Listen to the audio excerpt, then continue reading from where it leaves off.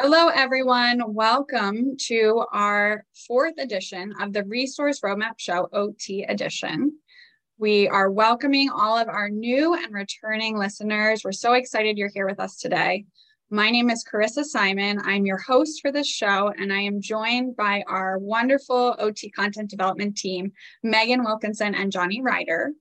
In this show, we're going to be discussing the resources released by Therapy Insights each month, how you can use them in your practice to make your life easier, how you can provide them to your clients.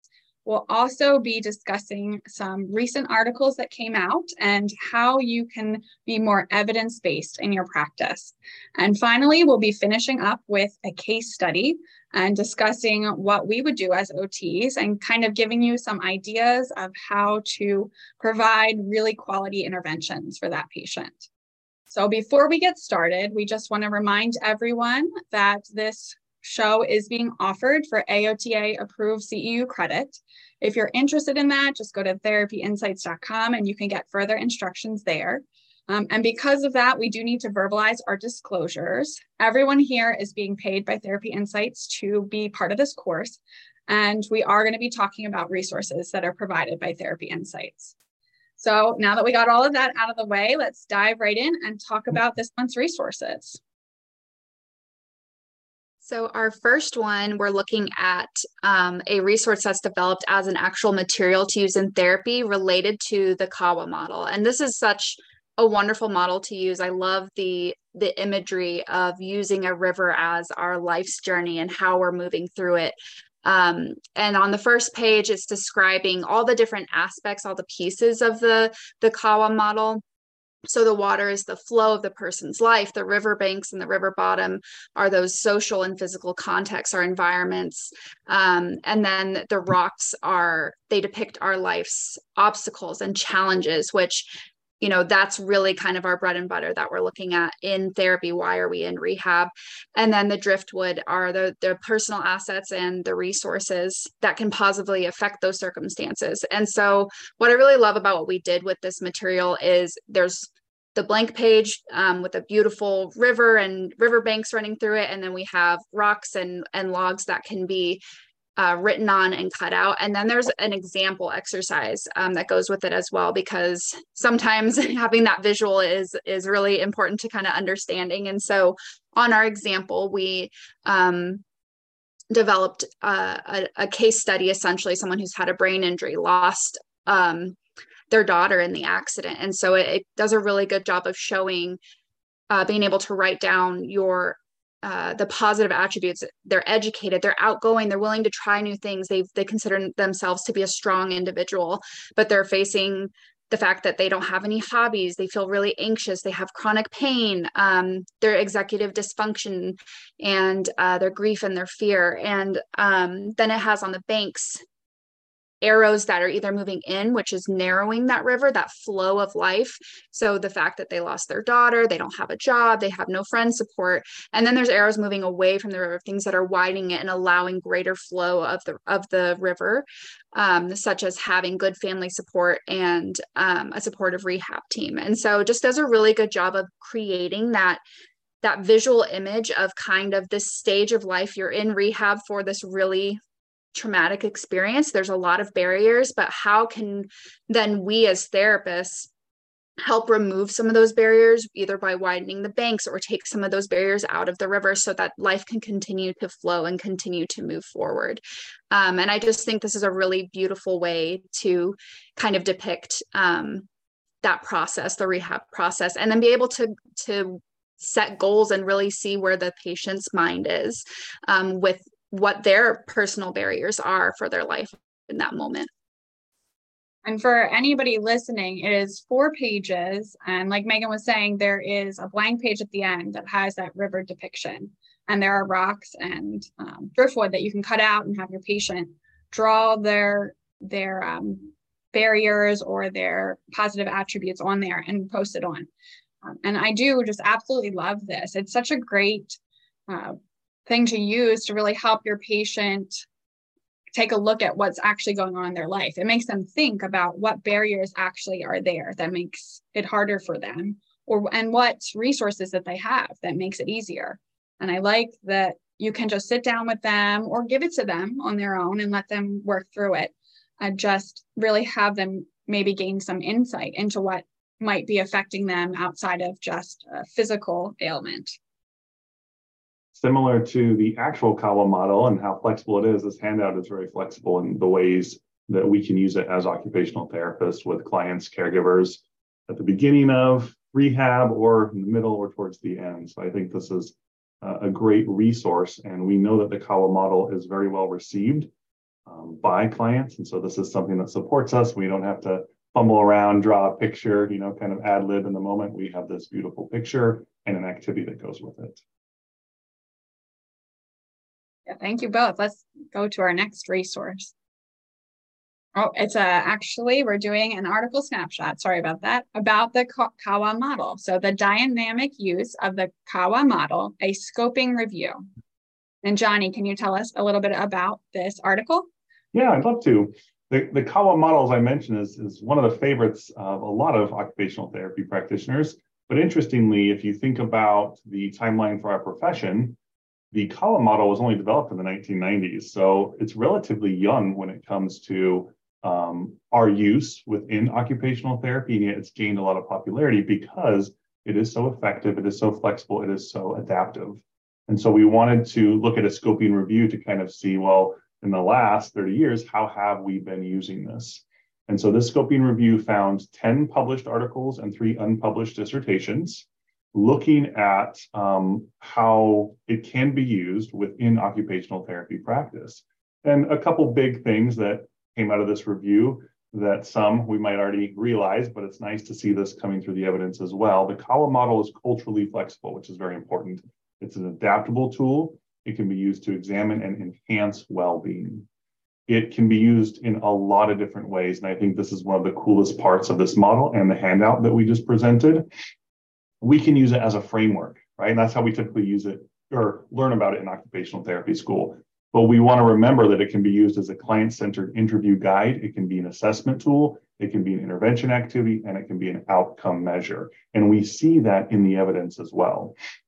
It's most effective, though, when we have some experience as occupational therapists and when we use it with other relevant tools that are necessary for this diagnosis, for this client, for this setting. So part of what they found is some practitioners who really only learned about it in school and didn't dive into the Kawa model didn't use it as much, and it was mainly based on experience and kind of that lack of understanding on how to use it. So we'd encourage you, if you are open to learning more, or if you've always wanted to learn more, try this handout out, read some of the evidence, read our full article snapshot. They found that really this tool can help develop a therapeutic partnership. We think of that therapeutic rapport, that relationship between the client and the clinician. This can be used and has been used to support that. And basically in all of the studies that they reviewed, they found that the Kawa model provided a unique platform for open communication. It provided an opportunity to gain a deeper perspective of the client, but also from the client. And it has been used across practice settings, and there is significant evidence in mental health settings, and that recognition that it is culturally flexible. So it can really be used with all of our clients. Yeah, the thing I love most about this is that I think that the river as being a metaphor for life is just this universally understood metaphor, right? I just think no matter what culture or background you come from, so many people use that as the picture of moving through life. So it's so functional across multiple different cultures and people. Yeah, I definitely agree. And I love that we're giving occupational therapists an easy way to use the model. Because I feel like in school, you just are kind of given it as a framework and just a big, like, overreaching thing that you can use. And here in this handout, we're just saying, this is what you can do. It's an intervention, it's an outcome measure, and you can use this, like Johnny said, throughout your intervention to see how they're doing. And I just love that we're making it so simple, especially for people maybe who are just coming out of school and heard about it, but don't really know how to apply it to their practice. I hope anyone listening or watching today walks away and doesn't only associate the Kawa model as a framework, and they realize that there's so many ways that we can use it in clinical practice. Definitely. So our next handout is the overstimulation after brain injury. It's a one-page handout. It has 2 pictures and then some lists of different things. Megan, can you tell us a little more about this handout?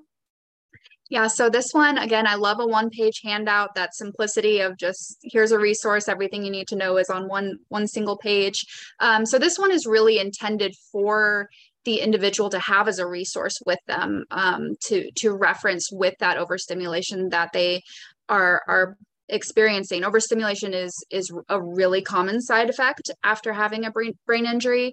And it kind of talks about normalizing, first of all, that sensory overload that you can have with a brain injury, which I think is an important first step, is that this is a totally normal thing for you to be experiencing. Now let's talk about, first we go into common triggers for overstimulation so that you can kind of be aware of those information going into a certain situation or environment, and prepare yourself before you go in if you must, or avoid it if you can.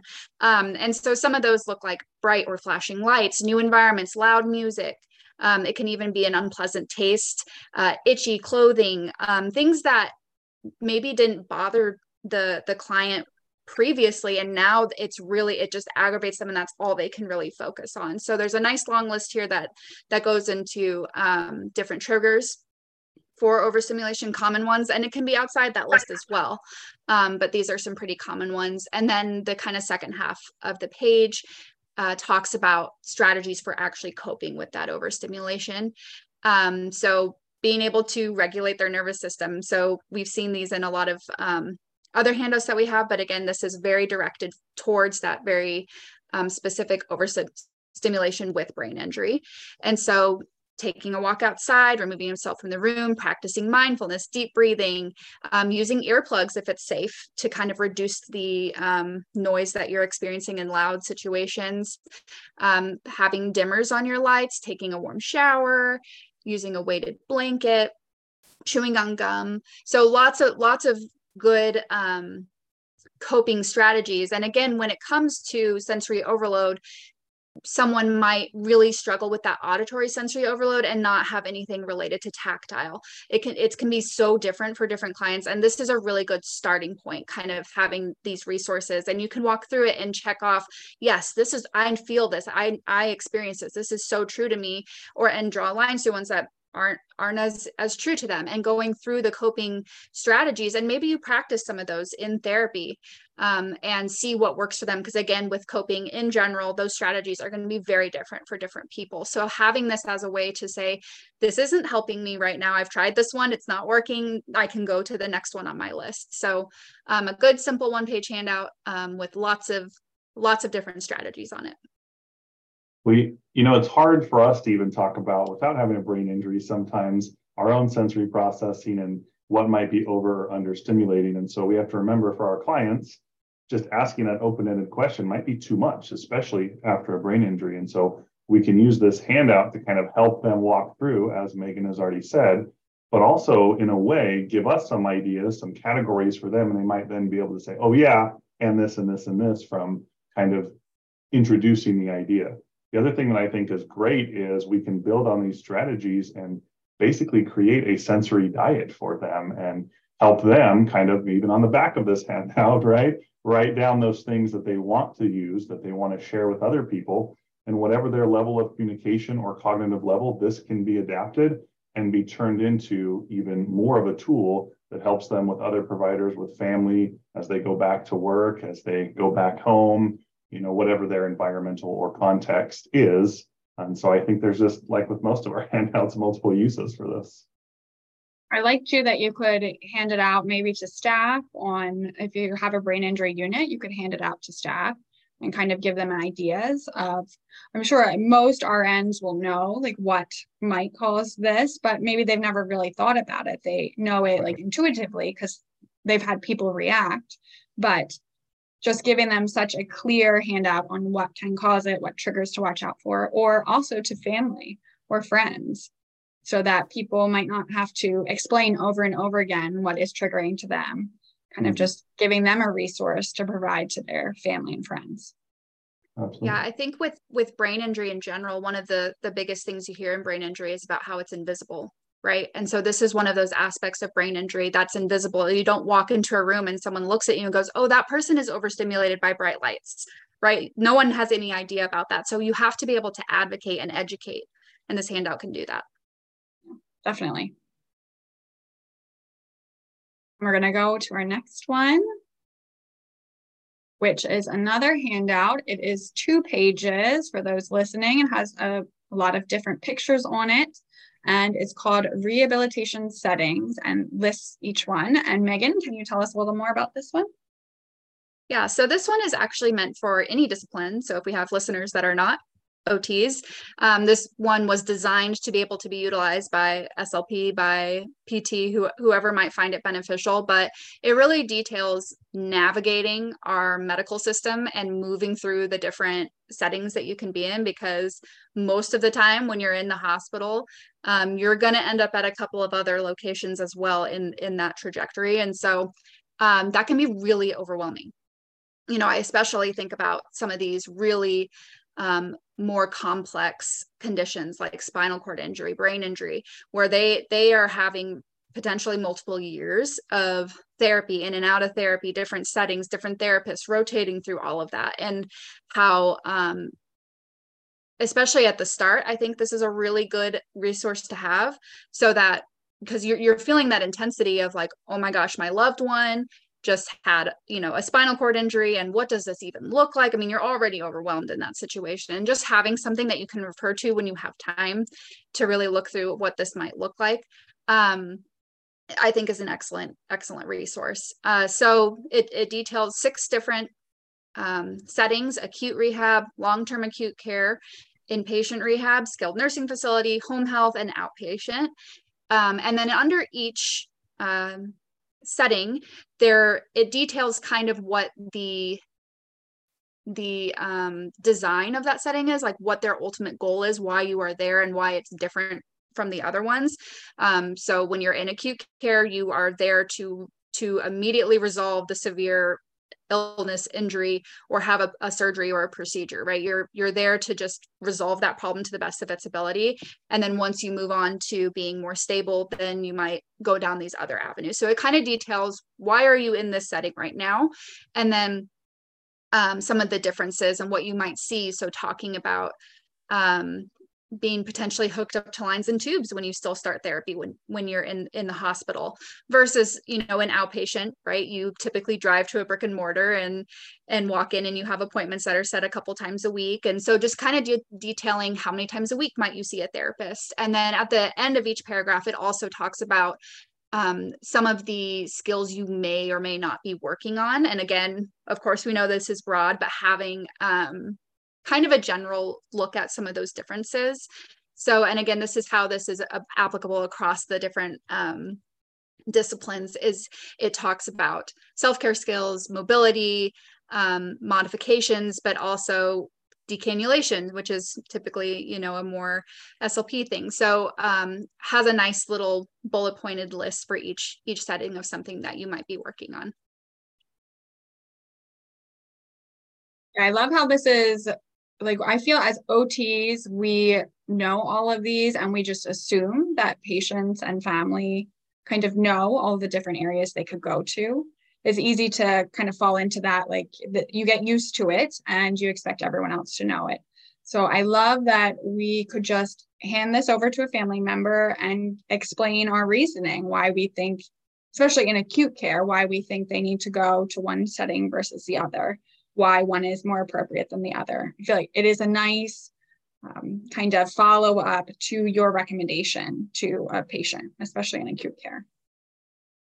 Yeah, it's a way for us to help improve that health literacy as well. I wish I had this a couple months ago, because probably like you and most of our listeners, if you're the healthcare professional in your family, you get all the healthcare questions. And I had a grandmother who unfortunately broke her hip across the country, and families calling me, you know, saying, what the heck is a SNF? I've never heard of this. And trying to navigate the world of rehabilitation and realize that, okay, this is where grandma's going to be next, and this is why she's going here. But I still hear, as you mentioned, Chris, healthcare professionals using these acronyms sometimes, or talking about these settings as if everybody has this, you know, intimate knowledge of what happens in each setting, and they don't.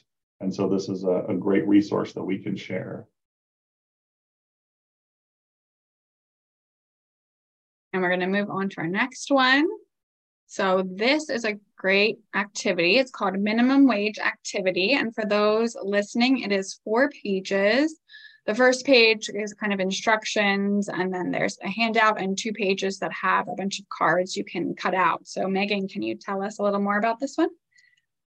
Yeah, so this one is working on those money management skills, but it also has a lot of that real world reasoning and problem solving, right? It's not just an equation that's being put in front of them. It's looking at what's necessary and what's not necessary, really breaking down what it looks like to make a wage in our country. And so the cool thing about this is we have this lovely QR code on the front page that you can link up to what the minimum wage is for specific states, and that will update and change as the years go on. So we don't have the rate now, but then in next year it would be not correct anymore. So this will stay accurate with the resource as it grows. And so there's a couple of different ways to use this activity, which is nice. I always think as therapists, we kind of need to have multiple backups based on time or the different type of patient. And when something gets interrupted, or, you never kind of know what's going to come up. So being able to adjust to your time limit is a really important thing. So this has task A, B, and C. And so you can go in starting, I'm just going to do task A and leave it be as it is. And that's wonderful. You can have the goal of reaching all 3 tasks, but if something happens, it's okay. So it has a lot of flexibility to its use.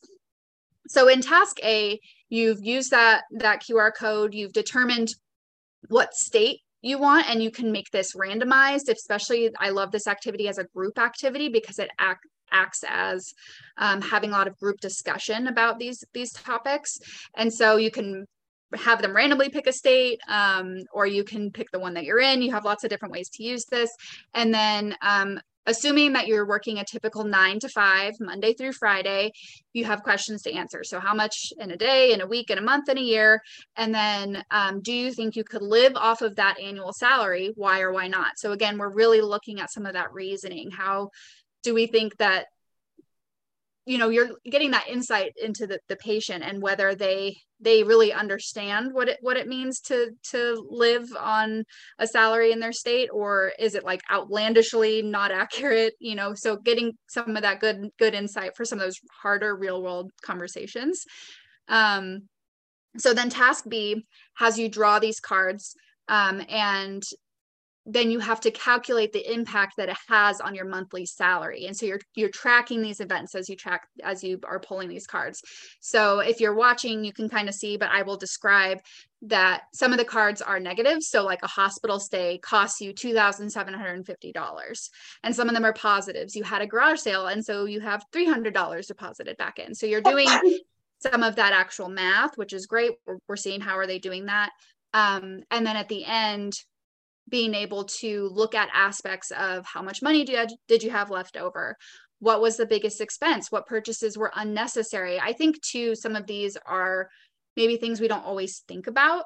Like for example, on there, we have a pet that has an emergency bill. Like we think about our expenses that happen all the time, our fixed expenses, but then there's always those surprise ones that kind of pop up. So also like, how are they responding to some of these ones that they maybe are like, oh, I didn't even think about that, some of those kind of questions. And then in task C, this is really set up for working either in a group therapy session, or the therapist can also do this with them at the same time. So, or have pre-done the activities, so you have something to compare with. So you're comparing your salaries and which state made more, and having some of those, again, big conversations about that. How much? Combining them together, how much would you make together? What's a 2-person income looking like? So just really having those real world conversations about money, and having lots of different ways to kind of do it in a fun and playful way. So lots of options. I think, oh, go ahead. No, you go ahead, Johnny.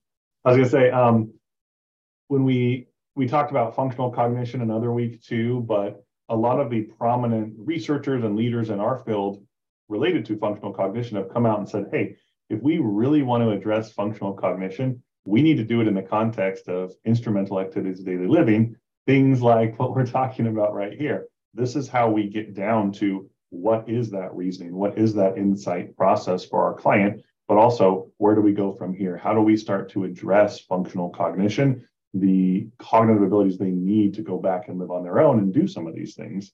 And so I think it's great. We talk about this a lot, but we need to actually be doing it in practice. And here's a resource to help support us as we do. Yeah, definitely. And this is just such a fun activity too. It's something that's very engaging. It's colorful. If I was a client, I would enjoy doing this. It's something that's not just the normal find the animals or what animal is this? Can you spell it? It's more engaging, more interesting, and something that you can easily pull out and do with your client and have an intervention right there. And I do love the simplicity. Yes. I love the QR code. That's such a cool feature.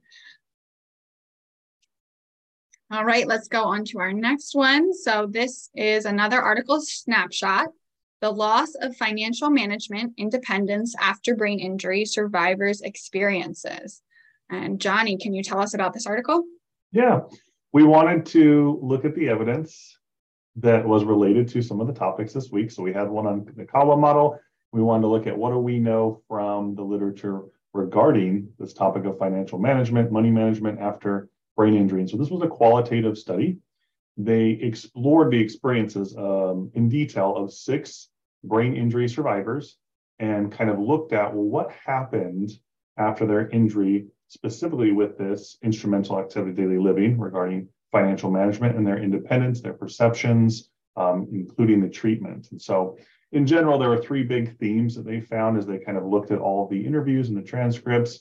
They found that there was this trajectory of financial management change after the injury, which we would expect. And it involved family members as really those key agents. So something for us to consider is, are we involving family members in this discussion? Are we understanding the dynamic, and who had responsibility pre-injury for finances and who's going to have responsibility as we work through rehabilitation? They found that the current financial management situation really involved a couple different strategies. The biggest ones that came out, and this is from 2016, but still quite relevant, was automatic deposits, learning how to do that, and then restricting the budgets until they were able to make sound financial decisions. There was a big struggle for control, okay? So something we have to consider as therapists, in which those survivors desired control, but they also were accepting the support for financial management. So it's kind of like this balance.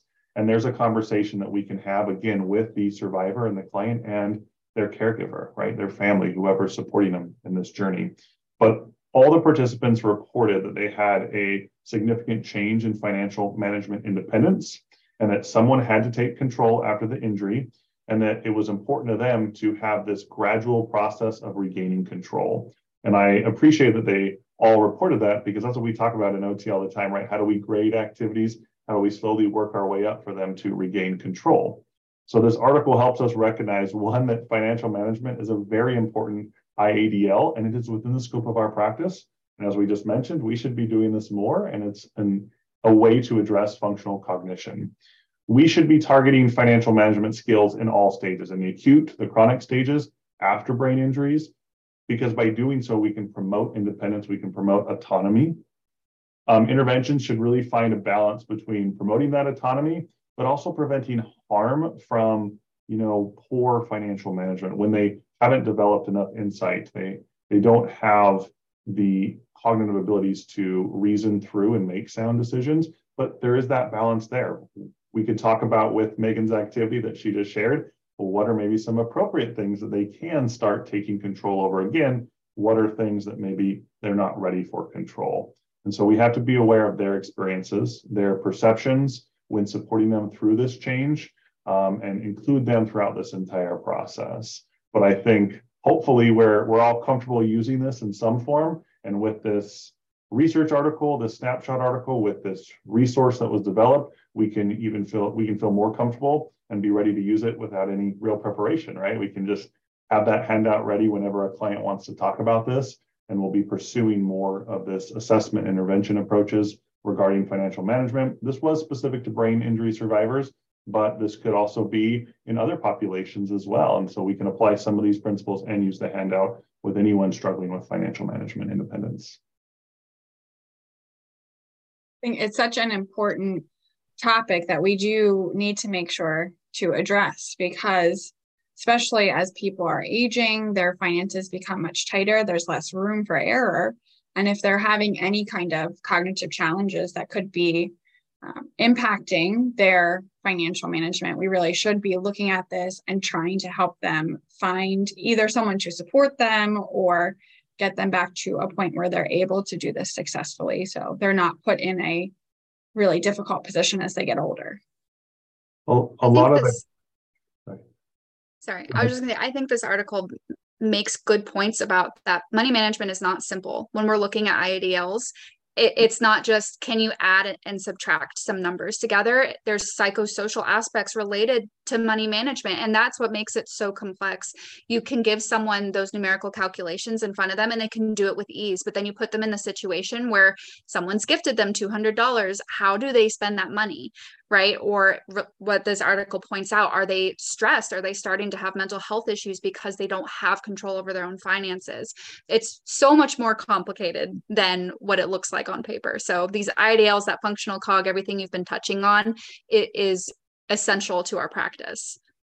But that's basically what I was going to add on to, and kind of this idea that we have to remember, like, empathize and recognize what it is from their experience, because some of them shared things like, I'm making all this progress, but yet how demeaning can it feel when it's my money and someone else is like, oh, here, you can have $10 to do whatever you want, but I can't control my bank account, or I don't get to actually pay those bills because I'm not being trusted with my own money that I worked hard for, that I've earned. And so it's something that we can't, just kind of take lightly when we're addressing this. As you mentioned, there's that psychosocial component that requires a very nuanced approach, but this is also more than just a one intervention session. This is something that needs to be ongoing. And I think it starts with understanding their perceptions of their money management before their injury, but also where it is now, and really getting down to the heart of what do they want, what are they aware of, and how can we support them through this process, which is going to be a gradual process, not overnight. Not only that, I remember I had this patient who he was really struggling because as banking moved online, he had to figure out the internet. And that was just something totally foreign to him. It was just very, very challenging. And I think I spent like a total of 5 to 6, 7 sessions just trying to help him navigate this, learning the new system. And in the end, he was successful. He was able to figure out online banking, but it was very challenging for someone who maybe didn't grow up with computer literacy. Right. And we didn't used to see as much fraud as an issue, and all this theft that's happening, which we don't even understand. It used to be you were robbed in person. Now you could click on the wrong thing or accidentally put your password in the wrong thing, and your money could be taken from you. And that's hard for some of our clients who didn't grow up, as you mentioned, with online banking. And so there's some benefits to having everything digital, but there's also new challenges that, again, are we ready to address those as occupational therapists? Are we considering those things? And so hopefully, if this study was updated in 2023, some of those new themes might come up of that security when I'm using my online banking, and how easy it is to buy something online and spend a lot of money with one click, as opposed to having to drive to the store and count out cash or write a check. So positive and maybe some negative changes, but all things that we should be addressing as clinicians. Now we're going to go to our next handout for the month. Subacromial trauma. And this is a 1-page handout. It has a picture of the anatomy of the shoulder, and then it has some, it explains some things below it. Megan, can you tell us more about it? Absolutely. So again, love a 1-page handout. So I think that this visual at the top, it takes up about 50% of the page, is really great for kind of simplifying some of what the below text is talking about. This handout is intended for staff, for caregivers, for family members, people who are working closely with individuals who have had hemiplegia, and talking about how do we prevent subacromial trauma, because there's a lot of research that talks about how we need to be talking about this really early on, after somebody has a stroke that has hemiplegia associated with it, because people who are not educated on how do we take care of that shoulder joint afterwards can inadvertently cause subacromial trauma, which can lead to more issues down the road. So the first part just talks about what subacromial trauma is, and then the second part is talking about prevention. And so very simple bullet points, has a nice picture that shows what 90 degrees of shoulder flexion looks like. And the bullet points talk about not lifting or pulling the individual by their arm. We're not pulling them up from a chair using their upper extremity. We're not having them self-range above that 90 degrees, or letting other individuals do passive movement above 90 degrees, and giving them reminders about cueing them to keep their elbow below the level of their shoulder when doing daily activities. So when they're washing under their arms or putting on a shirt, kind of trying to keep those elbows down so that we're not getting above that level. And then avoiding using pulleys for exercise. So we're just really trying not to stress that joint, trying not to cause the trauma, and making sure that everyone who is involved understands these guidelines. This is unfortunately something that I have seen a lot in a lot of different settings, with just caregivers who just aren't educated. It's not part of their background, but it's also their job to take care of them and make sure that, they're engaging in their ADLs or transferring them. And same with family, they go to, let me help you out, Johnny, but then they're like yanking them up by their arms, and you're just like, stop. And so this is a really simple handout that can just be provided with like basic education, even at the front end after having a stroke. And I think that this hopefully can be an easy lead into conversations with people that we've maybe seen doing improper transfers or things that could lead to this problem. So simple, but educational. I like that. Especially, I know sometimes it's hard to approach certain caregivers, that when we're providing like our education, sometimes it comes off as us telling them like that they're doing it wrong, and it can become like a kind of a hostile conversation. That has happened to me in the past. I like that you could just provide this handout, and it's like really not like that you're telling them they're doing anything wrong. You're just providing them education. And hopefully that will smooth things over and create a less difficult conversation to have that person. Because unfortunately, this only takes one wrong movement sometimes for an injury. And so I think it's important that we do this early on and frequently. And this handout's written in lay language that anyone can understand. But it's one of those things that we have to keep addressing, because it can set that client back. It can cause a new injury. It can really be disruptive to that rehabilitation process. And that's what we're trying to avoid. We're trying to do everything we can to help them, and we don't want anything to actually hurt them as part of their recovery. Yeah, also, absolutely.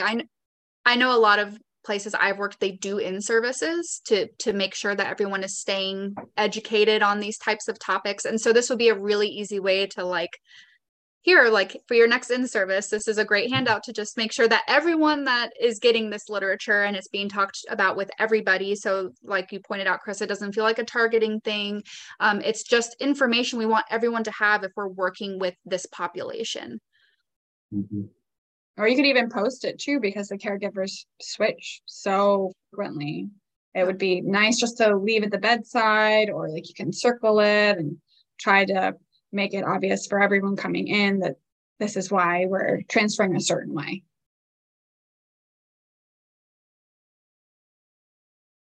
All right, and now is the time for our case study.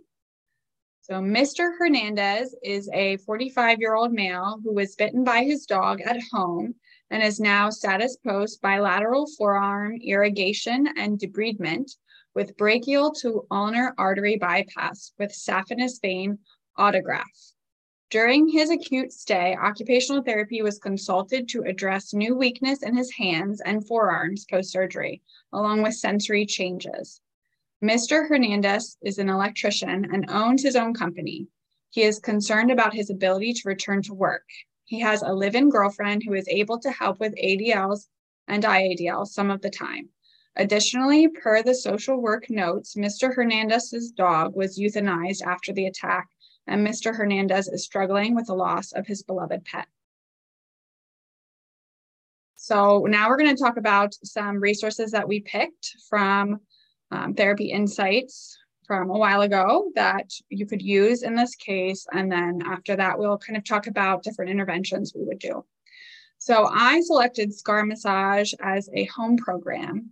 So because it was a dog bite, you know that there's going to be a lot of trauma, and it's not going to be clean scars. It's probably a lot of, the incisions are going to require a lot of stitches to sew up. And because of that, there's going to be a lot of scarring. Not only that, but he also had to have a graft from his saphenous vein. So he's also going to have a scar on his leg. And because he's an electrician, he really needs that mobility in his hands and his forearms. He needs to be able to keep all those joints moving. So I thought this was a great resource to provide him so he can start working on it at home. It sounds like he'll be really motivated, that it's important to him to get back to work. So I like how it just, this handout is like really clear about what a scar is and when to start the massage, how you should do it. I think it makes it very clear like what to do, and it's not complicated, and it has nice pictures on it. It's a one-page handout for anybody listening, so that it's very simple and you can go through it with them, and then they should be able to do it on their own to prevent that scar from reducing his mobility.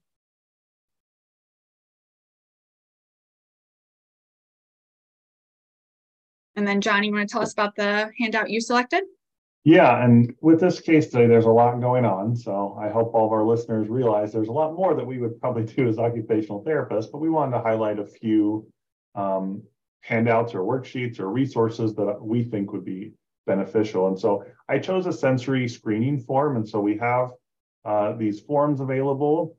And, you know, we've all done this. We learned it in school. But if you haven't done a sensory screening or a very detailed one in a while, you might need a little bit of a refresher. And what's nice about this is it gives you all that detailed information. We have images here of the forearm with outlines for our cutaneous nerves, so that then we can take that information, and we could put this as part of our documentation. So it could be scanned in, which some places that specialize in hand therapy have a version of this that is scanned in, where we can just draw right on it. It could be kept in a paper chart if you're working in a place that still has paper charts.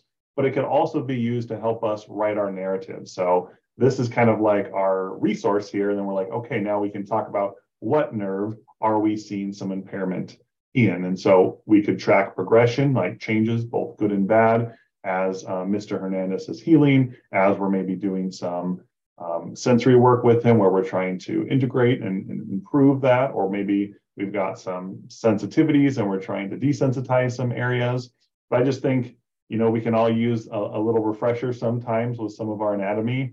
And so this gives us all those ideas. It also talks about testing like 2-point discrimination, you know, how do we inspect the integument and things that we might want to document and share with the physician, and how do we do some basic threshold testing. And so it's kind of like a cheat sheet, if you will, but I think it could be good for us to evaluate him at the beginning, maybe at a reevaluation and at our discharge, to provide that more detailed report to the doctor and show them that we know what we're talking about.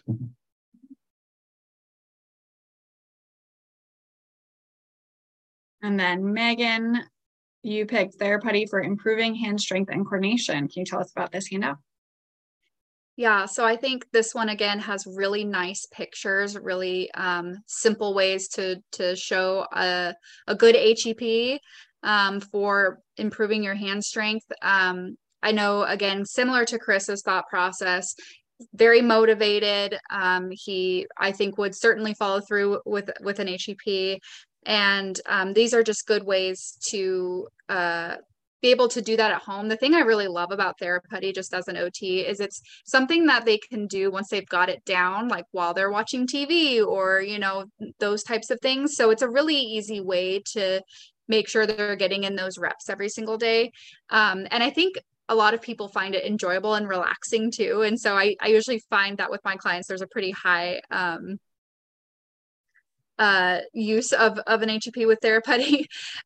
So just all the different aspects that we kind of hit on for addressing all the problems with his upper extremity. So, you know, looking at the scarring and the sensory and the strengthening and all of the concerns that he had.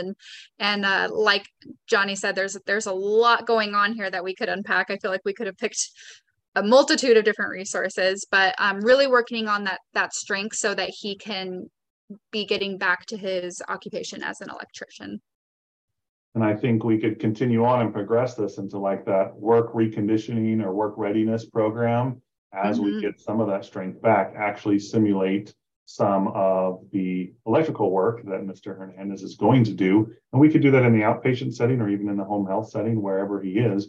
We can start preparing him to go back for, you know, the actual activities that he's going to need to do on a daily basis. Definitely. And do you guys have any other thoughts on this case study or what you would address, how you would address it with this patient? I would say that it is very important to notice the last bullet point, which is related to him struggling with the loss of his pet.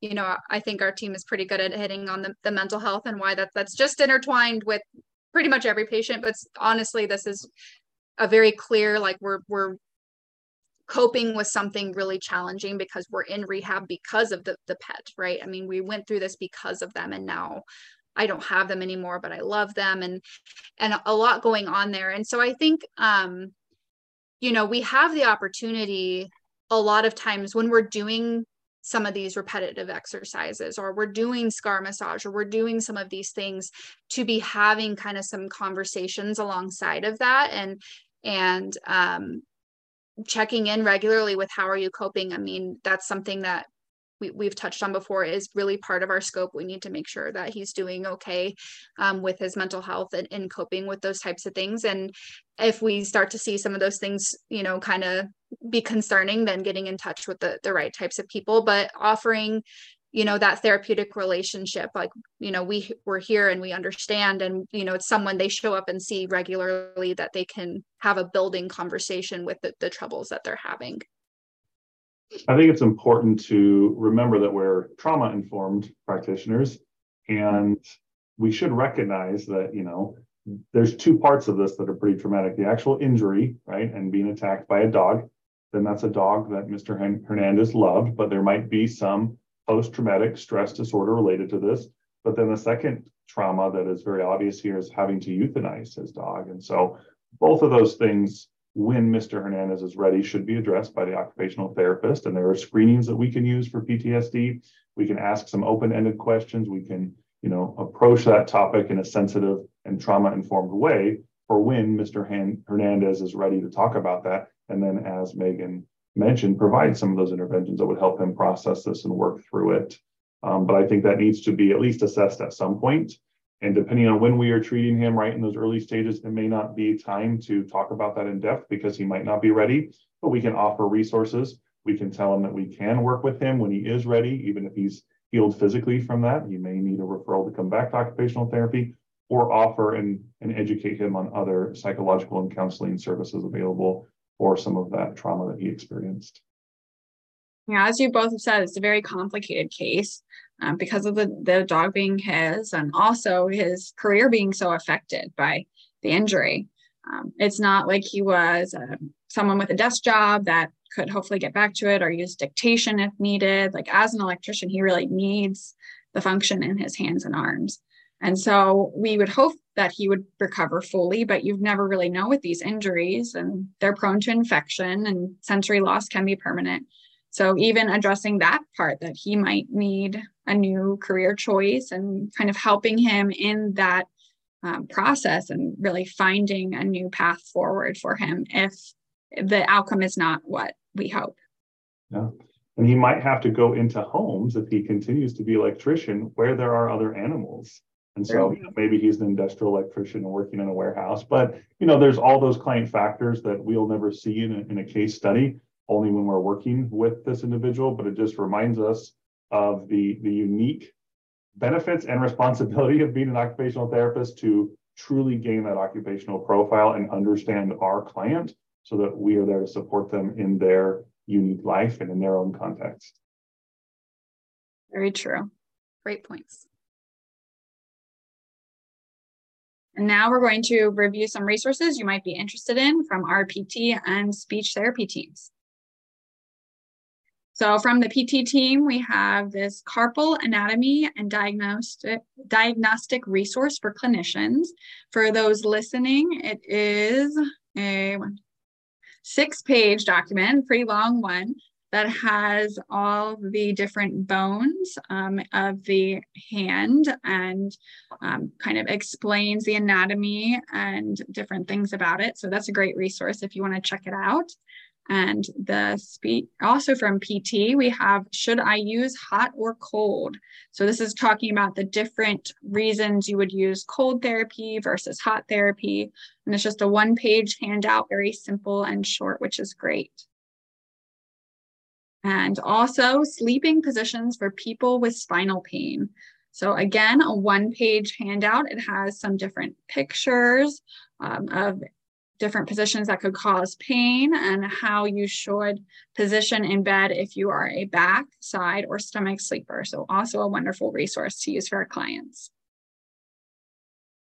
And finally, we have what is Huntington's disease. It's a 2-page educational resource about what it is and management outcomes and how, as therapists, we can optimize the quality of life.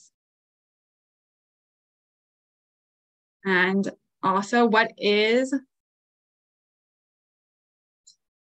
Johnny or Megan, do you know how to pronounce this first word? It's psoriatic arthritis. Psoriatic, thank you. Psoriatic arthritis.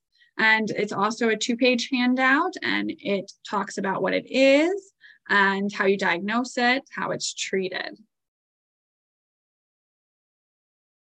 And from the speech therapy team, we have incentives spirometer and what it is. We've all seen these in the hospital. The benefits of using and diagnostic recommendations for using. How do you use it? And it has a great chart with the normalized measurements. And I would love you can provide this to your patient so that they have a better idea of why they're getting this in the hospital and what it's for. I think this one's great. I'm going to jump in if you don't mind, because no, definitely. I can't believe that they just hand these out and they don't give patients anything, because I've seen that with my own family. And so I think this is a great resource for all of us to use with whatever profession, but it's wonderful that it's coming from our SLP colleagues as experts in here, but it still just baffles me with how many years we've been using these, and it's just handed them and it's like, oh, blow into this, and they don't even know what it's for. So this is awesome. I agree. I like that there is a chart, because they're always like, what number am I supposed to get to? Exactly. So I love that there's a chart and it has like their ages and what they should be trying to get to.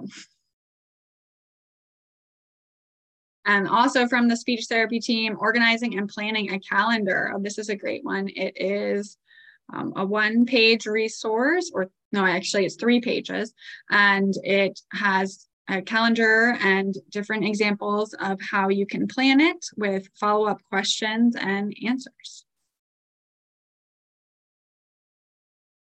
Thank you so much for joining us for episode 4. We are so excited to have you listening.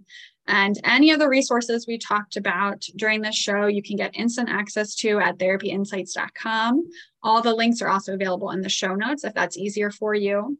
If you have any questions at all, we would love to discuss them on our show. Please just reach out to support@therapyinsights.com, and be sure to vote on what we create next. And our next episode will be dropping July 1st, and we'll see you then. Thanks for joining. Thank you for joining us.